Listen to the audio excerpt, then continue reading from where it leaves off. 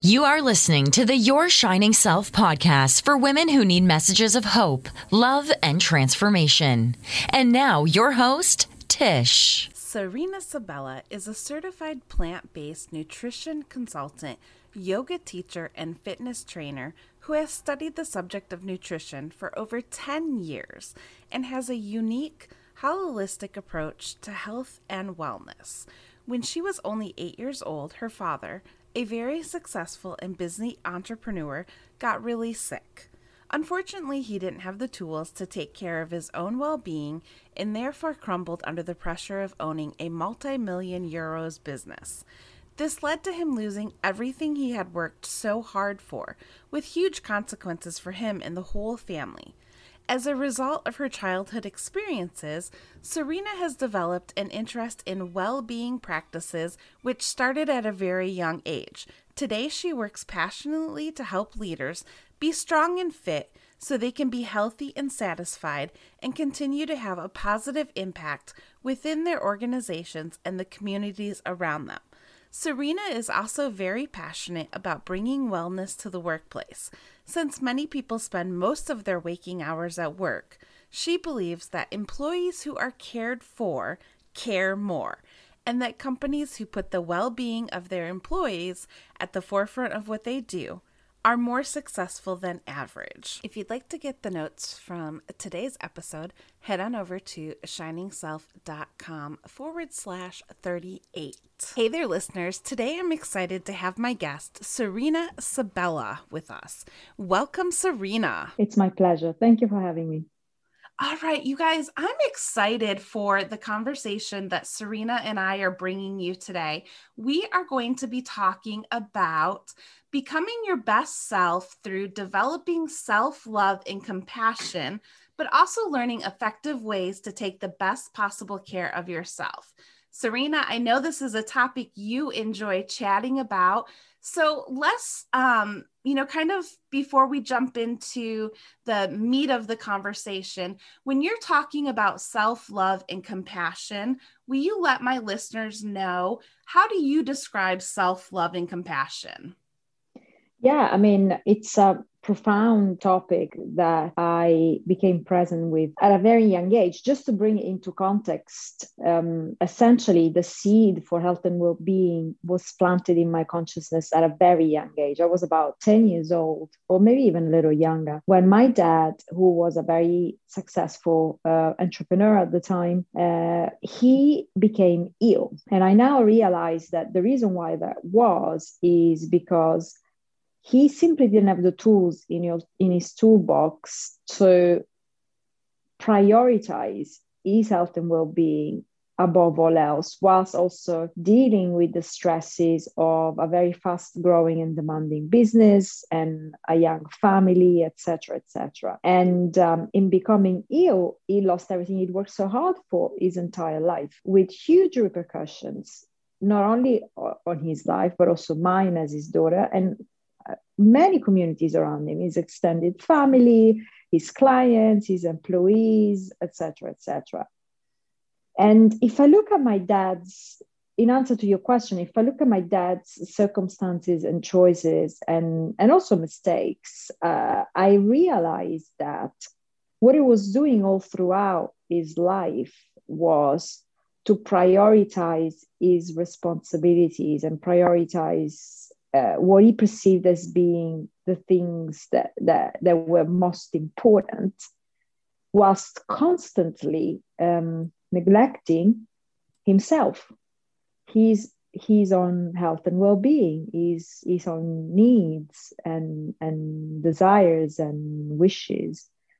And that's at the very fundamental level, that's what kind of led him to get sick. And so when I think of self-love and self-compassion, I think about doing the opposite of that. And it's something that sounds easy, sounds simple, I should say, because it is simple, but it's not easy. It's not easy to put in practice because it kind of goes against the grain of what we are taught to do, how we are brought up, and what we are constantly incentivized to do. And that is, we are constantly asked from a very young age to do the right thing. And many of us are not educated to check in with ourselves first and to make sure that what we're doing aligns with our deepest needs and desires. And in fact, especially for guys out there, and especially my dad's generation, there was a stigma around that, because men had to be strong, they had to care for their families, they had to do this, that, the other. They couldn't show their emotion, they couldn't cry, they couldn't show weaknesses. And so my dad fell into that trap of trying to be all that was expected of him from those around him and society, etc., and completely ignoring himself, his needs, his desires, his wishes, therefore not nurturing any self-love and any self-compassion. In fact, we're doing the very opposite of that. And there's only so much that we can withstand that until we break down. And my dad's story is, obviously an extreme case scenario, but I see it happen in my practice time and time again with busy leaders, with busy professionals, especially those with families. We find it so hard to prioritize our needs. It's literally, for some people, it's the most challenging thing in the world. It's so much easier to put the business first, to put the family first, to put our children first, to put our partners first. This is a result of how we are brought up and how we're educated. But the repercussions of constantly and continuously ignoring our needs and desires are huge. They are massive. Because like in my dad's story, when he crumbled and he got sick, everybody around him suffered. So he achieved the very opposite of what he was trying to achieve by neglecting himself.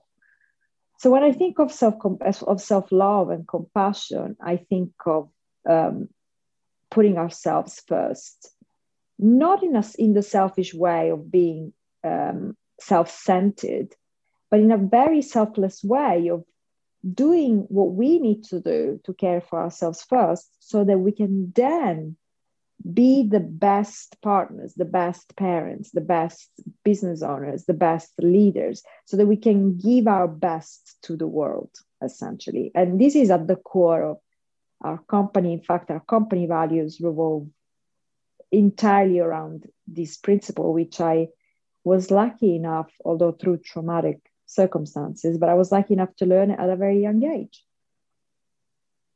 Thank you for sharing that, Serena. And it's tragic that it took those circumstances at, a young age for you to learn the importance of this, but also it's also kind of maybe blessing isn't the right word, but, I think back to when I was, around 10 years old.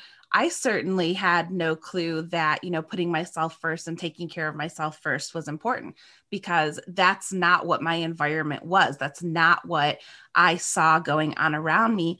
And I love that you mentioned that, there's kind of a stigma around men, having self-care and self-compassion, because I think there is.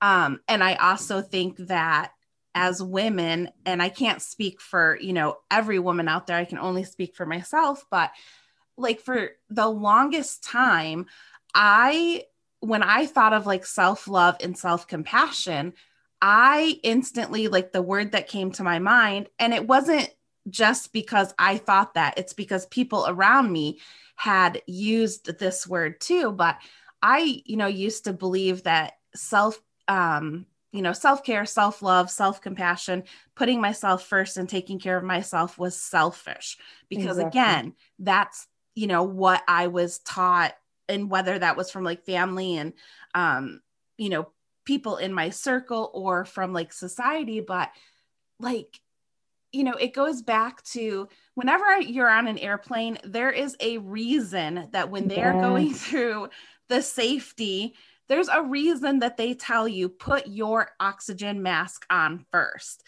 And now that I've, gotten older and am more into being in tune with taking care of myself and putting myself first, it's just like, I wish we could just get it through everybody's head that we can't take care of others until we take care of ourselves first. And it's like, why is that such a hard concept for people to understand? Yeah, no, you are spot on with this. And there is, it's by no accident that we've chosen as the first value of our company, our Whole Shift Wellness, we've chosen the word selfish. The first value is be selfish. And we want to almost trigger a little reaction in people, because there's such a stigma around this word. There's such a negative connotation around the word selfish, right? It's a bad word. It's a bad thing to be described as. But what if it isn't? We say be selfish, take care of yourself as if you are the most important person in your life, because you are. But then we follow that in with be selfless. Do so in order to be your best self and have the greatest positive contribution on everybody around you in the world as a whole. And then finally, we say play big. Remember that you're capable of way more than you think you are. So I think some of the stigma around being selfish revolves around the fact that there are individuals out there who are they're not selfish as much as they are self-centered. Yes. So they are taking care of themselves, but they are only doing that. So say, for instance, if our company value was be selfish, full stop, nothing after that, then we wouldn't be as successful as we are in transforming the well-being of individuals around us. Because yes, if you're taking care of yourself just for your own sake only, and you're being self-centered as well as selfish, and then yes, there is an imbalance there. But if you are starting with yourself but not ending at yourself, you're doing it for the greater purpose of being of greater service and making a positive difference in people's lives, and therefore you are sharing the abundance of your self-care and self-love with those around you, then it only but makes sense. The problem is that there's a scarcity mindset that we are brought up with, which leads us to hoard. So it leads us to believe that there isn't enough going about, enough attention, enough love, enough care, enough of things, even enough resources. And so in trying to care for ourselves, we hold on to stuff because we think that there might not be enough, that we might run out. And when we go about life, and in fact, when we go about our health and well-being with this scarcity mindset, then we come across not only as selfish, but self-centered also, and nobody benefits. Even we don't benefit, because there is so much power in giving. Giving is the ultimate way of receiving. So I think it's a deep conversation that revolves around culture, and it revolves around values, and it takes what we call a shift at the level of the mindset to learn to be at peace and in fact enjoy being selfish, because we know that it's what allows us to be selfless fundamentally. Yes. And speaking of the word shift, Serena, you have a book called Make the Shift, a proven method for busy professionals to transform their health, well-being, and confidence. Now, I know in the book, because I've read it, you talk a lot about, effective ways to take the best possible care of yourself. So let's switch gears a little bit and let's move into talking about some of those effective ways to take care of ourselves. Absolutely. Yeah, so our proven methodology revolves around our work. Myself and my husband, Eugene, founded Whole Shift Wellness. And between us, we have over 20 years of combined experience transforming the well-being of over 500 professionals across 5 countries. And what this has allowed us to do is really understand with immense clarity the fundamental principles of health and well-being, and develop this proven method, which allows you to, what we say, make the shift to your most fit, healthy, and confident self. And all of this revolves around what we have established are the three fundamental pillars of health and well-being. So if you think of your optimal health and well-being like a tripod, a structure with three legs, in order for you to not only achieve your greatest results, but also, and most importantly, may I add, sustain them effortlessly for the rest of your life, as if it was second nature to you. You got to think of this state as the pinnacle of the tripod. Now, what happens to a tripod if even just one of the three legs is slightly weaker than the others? It means that structure is simply not staying up. It's constantly wobbling, and it's either crumbling down, or even if it's up, it feels unsturdy, it feels unstable. And this is, for instance, an example of these in people's lives. The way this manifests itself is you're either never able to achieve what you know you are capable of when it comes to your health and well-being. So your greatest goals forever escape you. Or if you do get there, it's such hard work to maintain. You know, it feels like such hard work. It feels like you're having to work overtime for it. And it feels like you're not being able to enjoy your life. You have to choose almost between being your best self or enjoying your life. And we have come to realize that the reason why that is because most individuals, in fact, everybody we meet, is undeveloped at the level of at least one of the three pillars, possibly two. And just to share openly with you guys, by the way, all of this is in the book. So anybody that wants to learn this in great detail, feel free to pick up a copy of the book, which is on Amazon. But the three pillars of well-being are focus, food, and fitness. So in order to develop a strategy that truly works once and for all, you've got to strengthen all three pillars, focus, food, and fitness, in a way that is systematic, conducive, and that is bespoke to your unique goals and preferences and challenges. And the way you do it, our proven method to do so is to use kind of a 5 steps method. We call this 5 steps method the 5 M's. So there are 5 kind of actions that you need to take on and apply to the three pillars of well-being, focus, food, and fitness, to constantly get better and better and better until you reach whatever level you're happy to sustain. And it happens in such a way that you will be able to maintain it effortlessly for the rest of your life. Serena, I had marked something in the book, and this was literally on page 2 of the book. But it just like stuck out at me. I was like, oh my gosh, I want to mention this. You said, our aim is not merely to change what you do and how, it is to change why. And I want to talk about that for a second, because I think that is so important. We can easily make a decision to change something. I mean, I could list 1,000 things that, I was like, oh, for example, one day I was like, okay, I'm done with Diet Coke, but there wasn't a why behind why Yes. I decided to do that. So very quickly, I immediately picked back up that habit of drinking Diet Coke. So right. I would love to chat about why you say that, and especially at the very beginning of the book, because it's obviously important for it to be said at the very beginning of the book.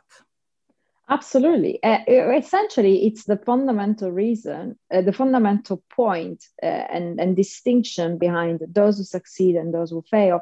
And interestingly, it really ties in with the first thing that we discussed, which is that of self-love and self-compassion and self-care. And this is something that I experienced myself in my own transformation. For as long as your motivations are rooted in negative emotions and feelings, etc., so your actions will not be conducive to your greatest goals.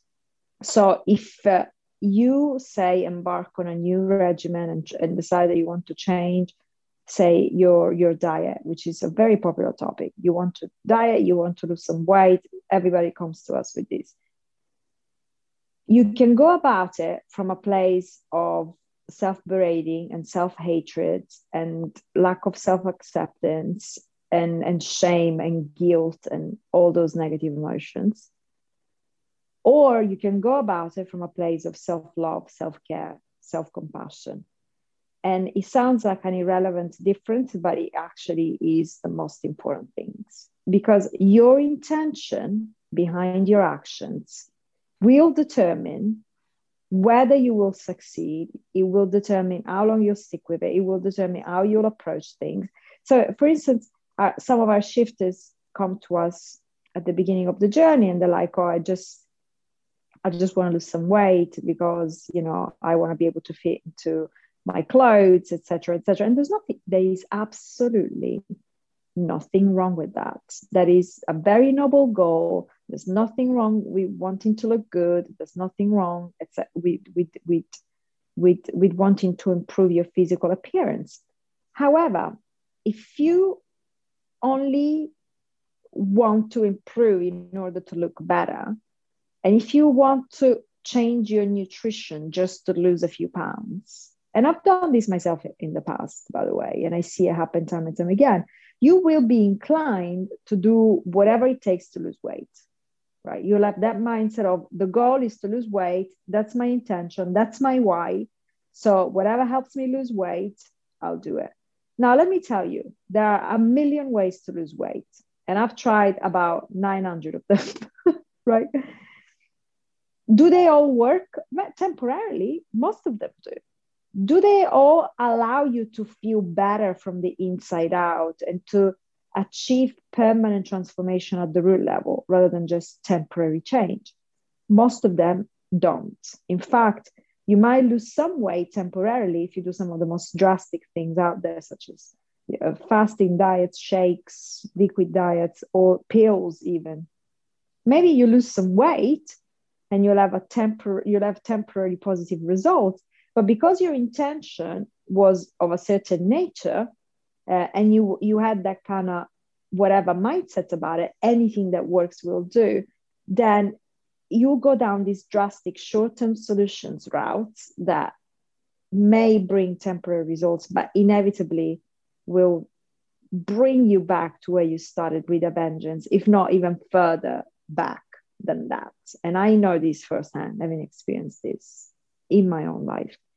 If, however, the intention is to take the best possible care of yourself, to be your healthiest, most content and happiest self, to be joyful, to care for your body, because you realize that your body is the most prized possession and you want to care for it in the best possible way, and you want to live a long and healthy and beautiful and fulfilling life, then you will go about it in a completely different way.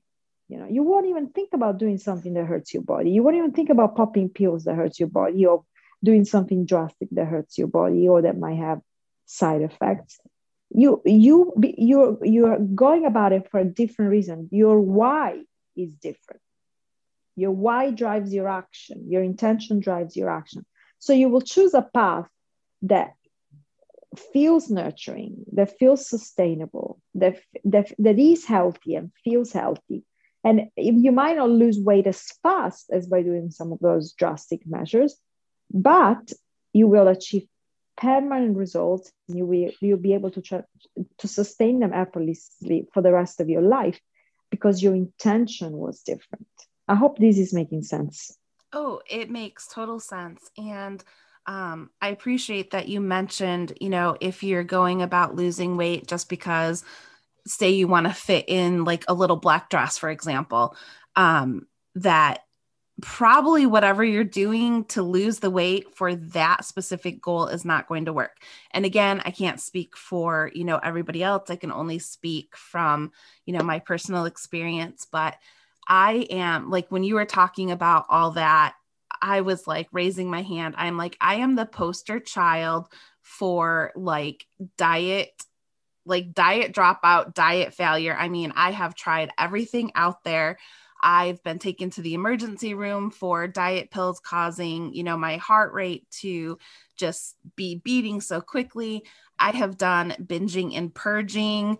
I mean, I have just, oh my gosh, I don't want to go down this whole rabbit trail, but like everything that I tried, it was always because of things that people said to me, whether it was, people close to me or strangers, things like that.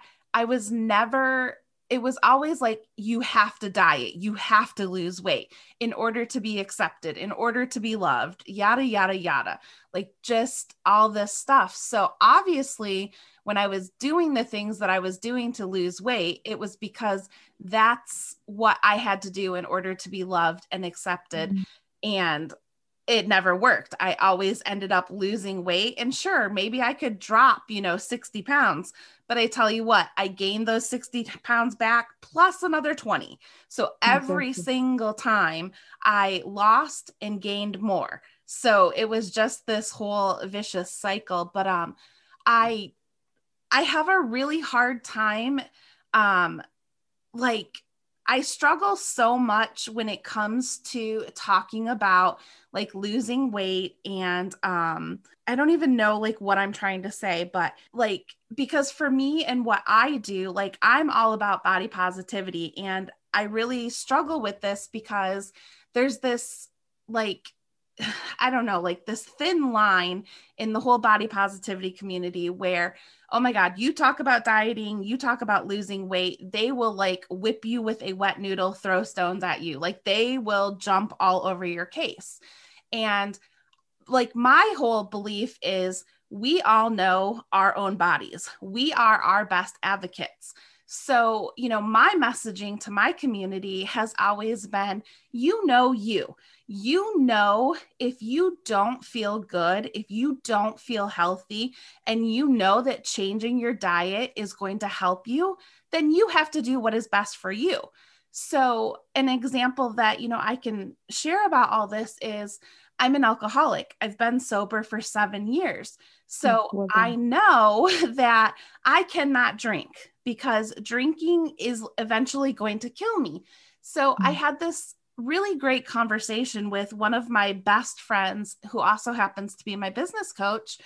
And, I was going back and forth with her about this whole, struggling with wanting to talk about like weight loss and body positivity, but, struggling with it because of what I see in the body positivity community. And she said, and I don't remember exact words, but, it was basically along the lines of, if Tisha, that drinking alcohol kills you and you don't do it, that's having self-compassion, self-care, self-love. You're taking care of yourself. So then she went on to say, if and this is true, I know that when I'm eating a bunch of carbs and processed foods, carbs, and like all that sugar and stuff, I know how bloated my body gets. I know how bad my joints hurt. So she's like, why is, talking about that to your community and telling them that you're choosing to eat, the less carbs and things like that, or the less, processed sugars and stuff, because that that's taking care of you. She's like, why is that any different than you choosing to stay away from alcohol because that it's killing you? And I was like, oh my gosh, that's so true. So the reason I was sharing all that is because I really struggled with wanting to have this conversation with you, Serena, because of everything that I just shared. So I love that, you are on here and sharing this, and like, I'm just so open to what you're sharing right now. And I really enjoyed your book. Again, the book is called Make the Shift, and I will have it linked in the show notes so that people can head on over to Amazon and check it out. But so Serena, if somebody's listening right now and maybe they're struggling a little bit with like what I just shared, they are at the point where they've come to accept themselves the way they are, whether they're bigger, smaller, whatever. but they know that they could do something to make themselves feel better and take a little better care of themselves. What advice would you have for them? First of all, I really want to applaud you and acknowledge you for how brave you are, for in just openly talking about your stories and your own challenges, and not just past challenges, but also present challenges that you're still facing, and that you're still voicing so openly to your community. I think that's fantastic, because that creates the space for openness and authenticity, and that is the only space where transformation is possible. You know, it only comes from a space of openness and authenticity and sincerity. And by the way, those are the fundamental traits of self-love and self-compassion. You know, it's not about perfection. You know, it's not about being perfect or being great or being happy all the time, you know, or having it all, or having it all together. It's the opposite of that. It's actually acknowledging when we don't. It's acknowledging what we're still challenged by, and when we're still challenged, and how we're constantly putting ourselves at issue and working on ourselves. And I completely understand this conundrum between self-love and self-acceptance versus wanting to change and improve, you know. And some will have you believe that it's either or, that you're either loving and accepting yourself, or you're working on yourself and improving yourself. And I completely disagree with that. I think in life you're either striving and growing, and or you are kind of regressing. And so you're either choosing that path of self-love and of growth and self-development, or you're just stagnating, you know. And wanting to do better, to feel better, doesn't mean that you don't love and accept yourself.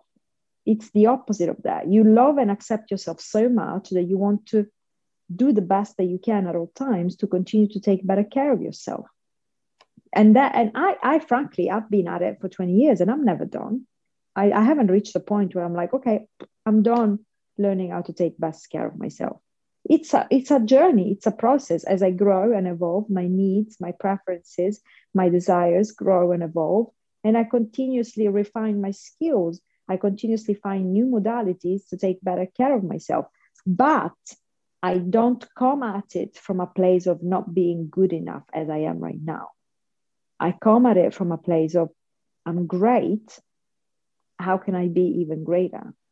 I'm perfect as I am. My life is perfect as I am. Therefore, what makes me feel even better than now? You know, because there isn't a point that you reach where you're like, okay, that's it, I'm done. Life is not like that. It's a process. It's not. It's a constant evolution. And in thinking and talking about weight, first of all, I invite everybody to realize and consider the fact that. And I've been hugely overweight, by the way. First of all, let me just say that. I'm not just talking as one of those naturally skinny ladies who don't know what it's like to be in a body that is 20 kilos heavier than its natural state, or than my current state. I know what that feels like. And I know how hard it is to experience self-love and self-compassion when you're in a body that you feel doesn't fully represent you, or that doesn't work at its full capacity, or that society tells you doesn't look the way it should, you know. But the moment I shifted my perception and I stopped berating myself and hating myself for looking the way I did, and instead I started experiencing self-love and compassion, then immediately I started wanting to take better care of myself. So I wasn't dieting because I was broken and I needed to fix myself. I was dieting, I was improving my nutrition because I loved myself so much that I felt that my body was so precious to me that I wanted to take the best possible care of it, you know. So completely different intentions, which brought forth the fundamental same outcome, that of better balance in my body, which inevitably, if you're carrying excess weight, will lead you to lose the excess weight that you're carrying. But because you're going at it from a different place and with different intentions, it's a completely different experience. So imagine you had a shopping problem and you started racking immense debt on your credit cards, right? And whenever something made you feel bad, you went out and purchased something, right?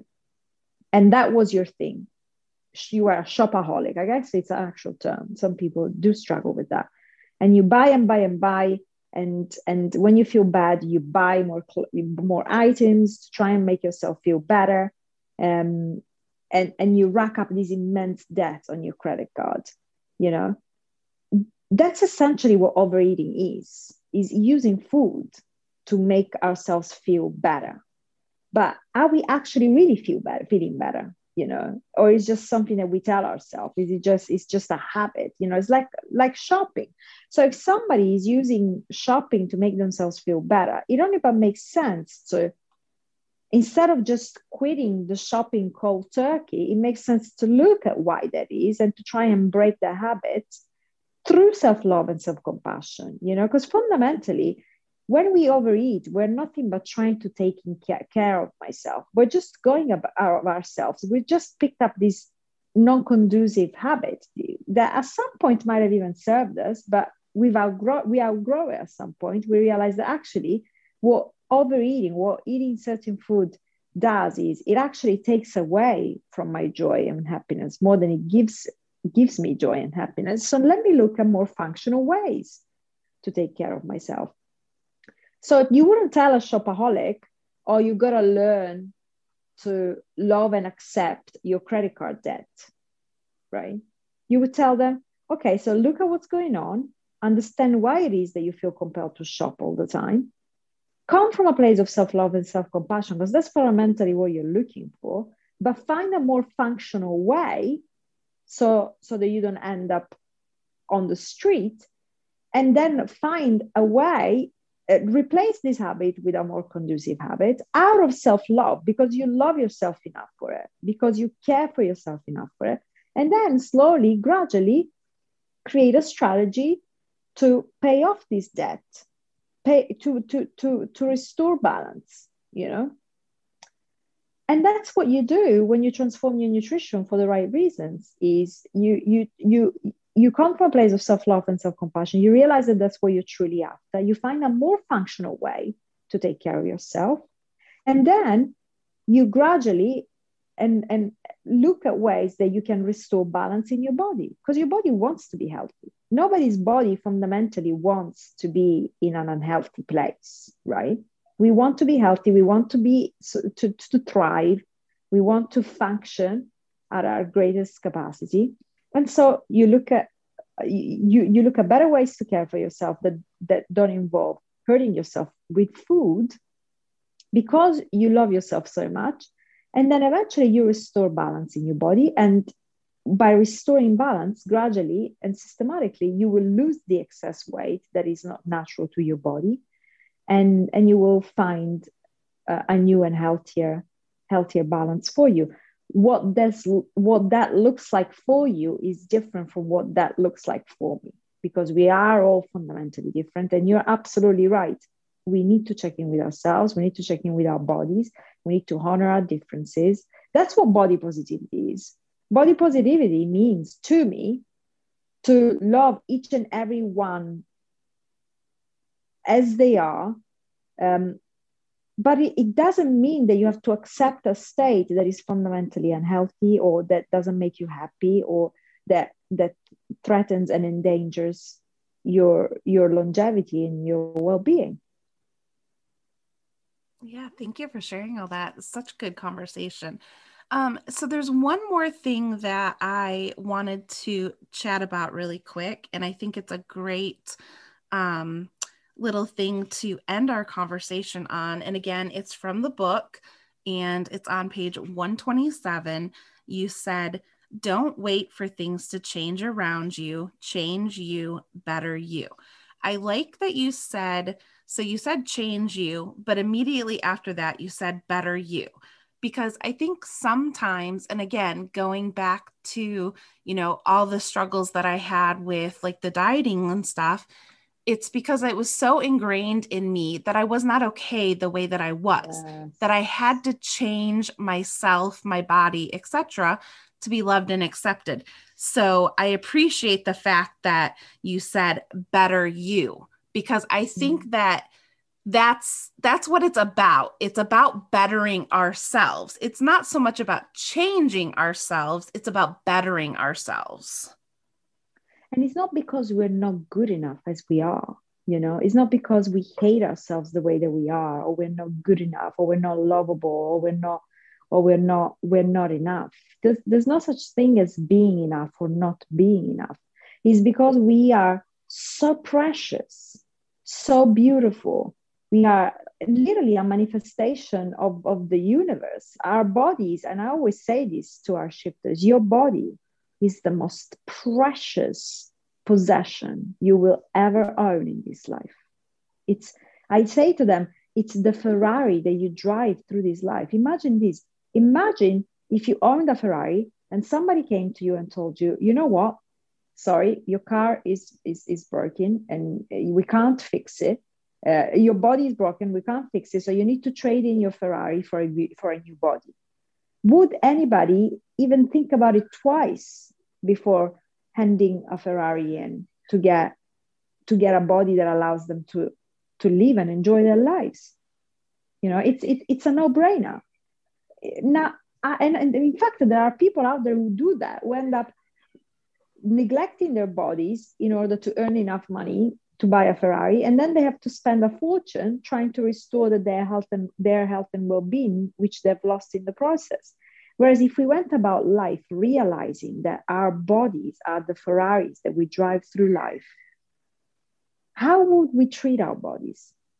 We would think twice. Like you wouldn't own a Ferrari, right? And then go buy the cheapest fuel there is to put in your Ferrari, or buy the cheapest oil there is, or litter it, or put trash in it.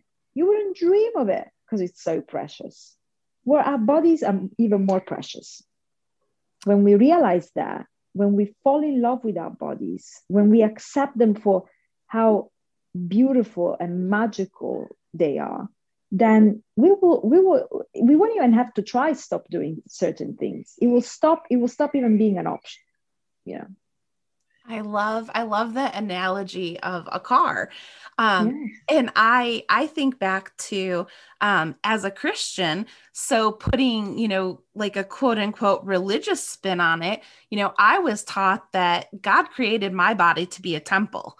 So that means taking the best care of my body. God doesn't want me living where I'm in constant pain and, whatever else, my God created my body to be a temple. So I need to take care of it. And that's not being selfish if I choose to take care of it.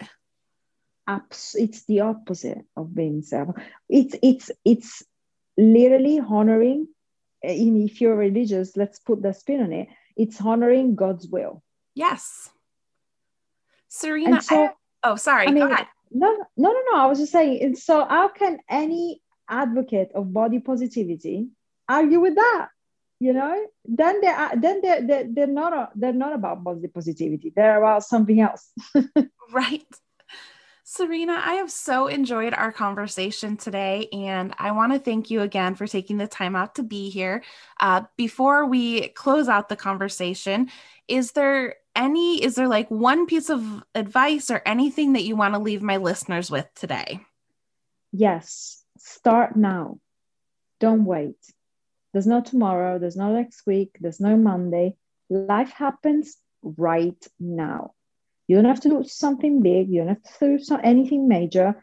Take action now, whether it's getting a copy of my book, or whether it's just browsing my website, whether it's reading an article, listening to your podcast. Take action now. Start tiny little steps. Do not underestimate the power of compounding results, which are the result of just tiny little improvements over the course of a longer period of time. But you gotta start right at this moment. What a powerful piece of advice to end on. Thank you, Serena. Absolute pleasure. That's a wrap for today's episode of the Your Shining Self podcast. Don't forget to subscribe, leave a comment, and share with others that need a message of hope, love, and transformation.